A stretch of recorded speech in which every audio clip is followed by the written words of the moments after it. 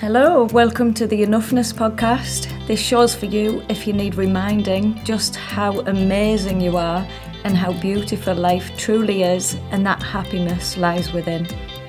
I'm Nicola, I'm a rapid transformational therapy practitioner, and I help people to transform their lives by completely changing their mindset so they can live a happy life, the life that they truly desire.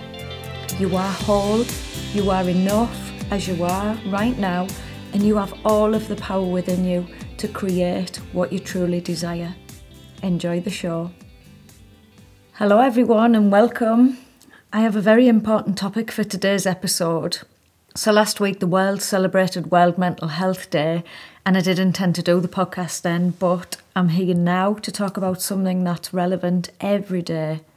So first I want to talk about the unseen struggles that people go through.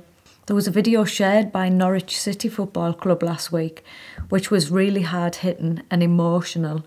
So go and check that out if you haven't already seen it. And it emphasised that sometimes it's harder to spot when somebody's struggling to cope, especially when it's not so obvious.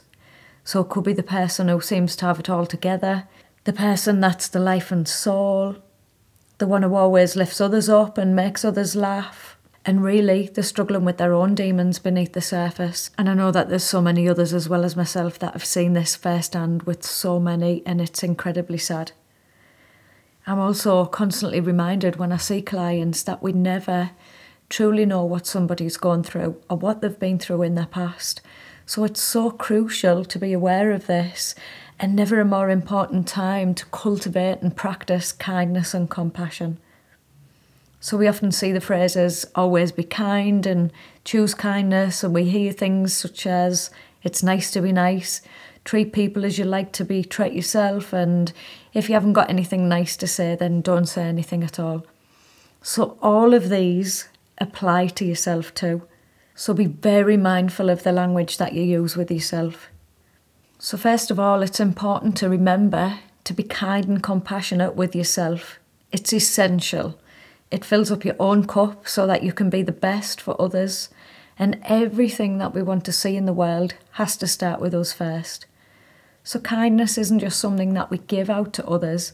It starts with being kind to ourselves.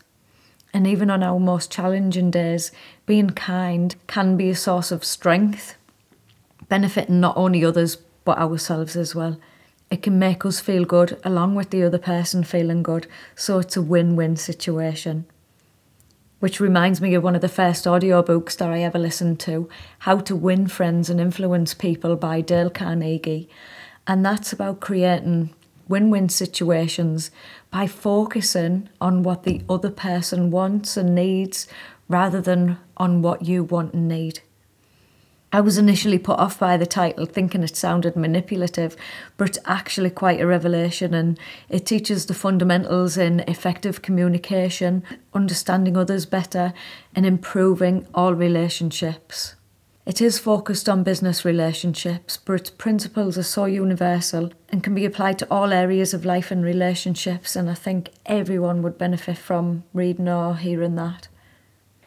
I was with a client last week and she was talking about taking her dog out for a walk and how she loved smiling at strangers and having that feeling that she might have made a difference in someone else's life just with a smile. And she said, everyone likes to be acknowledged. And she just hit the nail on the head. It does give us a boost having that human interaction. And I knew that I was going to be talking about this subject, but that just gave me confirmation. And I knew that I had to mention and talk about acknowledgement. As human beings, we all yearn for acknowledgement and connection. When I was travelling in Central and South America and India, I loved seeing how the different cultures would acknowledge each other. In Central and South America, everyone you passed would greet you with "Hola, buenas." And then in India, although it was quite different, and initially a little bit hard for me until I got used to their ways, as they seemed a lot more reserved to Central and South America. I soon realised that saying namaste was just exactly the same. It was an acknowledgement and an invitation for that mutual respect. It's a universal human desire to be seen and acknowledged.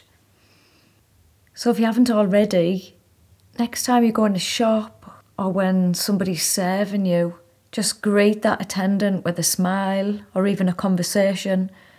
I can't remember what book I read saying to try this, but when you do try it, the results blow you away. Because sometimes both parties can just be on autopilot and these moments are missed. It lifts your spirit and it lifts the other person's spirit. It's like a domino effect. You make the other person feel good and it also makes you feel good. So go ahead and smile at strangers, see how their eyes light up and see how that makes you feel as well. Smile when you're on your own, even if you're faking it, it'll trick your brain and somebody else is sure to catch that smile as well. So kindness definitely does have a ripple effect and it all starts with those little everyday gestures. The Dalai Lama describes compassion as wise selfishness. It's a paradoxical truth that focusing on others is one of the most direct paths to your own happiness. And that's not to say that you forget about yourself and only please others. That's a totally different subject. I can't stress enough that kindness and compassion has to start with you. So by doing good for others and making them feel good, you also make yourself feel good. It's another win-win situation. And then on the flip side of not knowing what's behind somebody's smile, we can also come across people, and I'm going to use the word perceive here because it's ultimately our perception. When we come across people that we perceive as miserable, as rude, irritating, etc., it takes effort not to react and respond in a negative way. Even more so in these situations, it's so important not to take offence or to take things personally.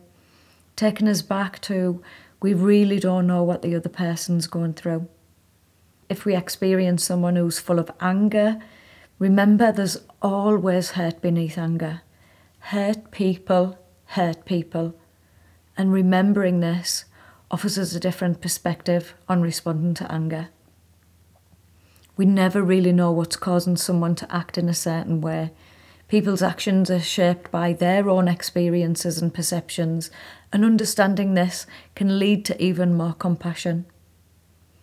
We all share a universal desire to be happy.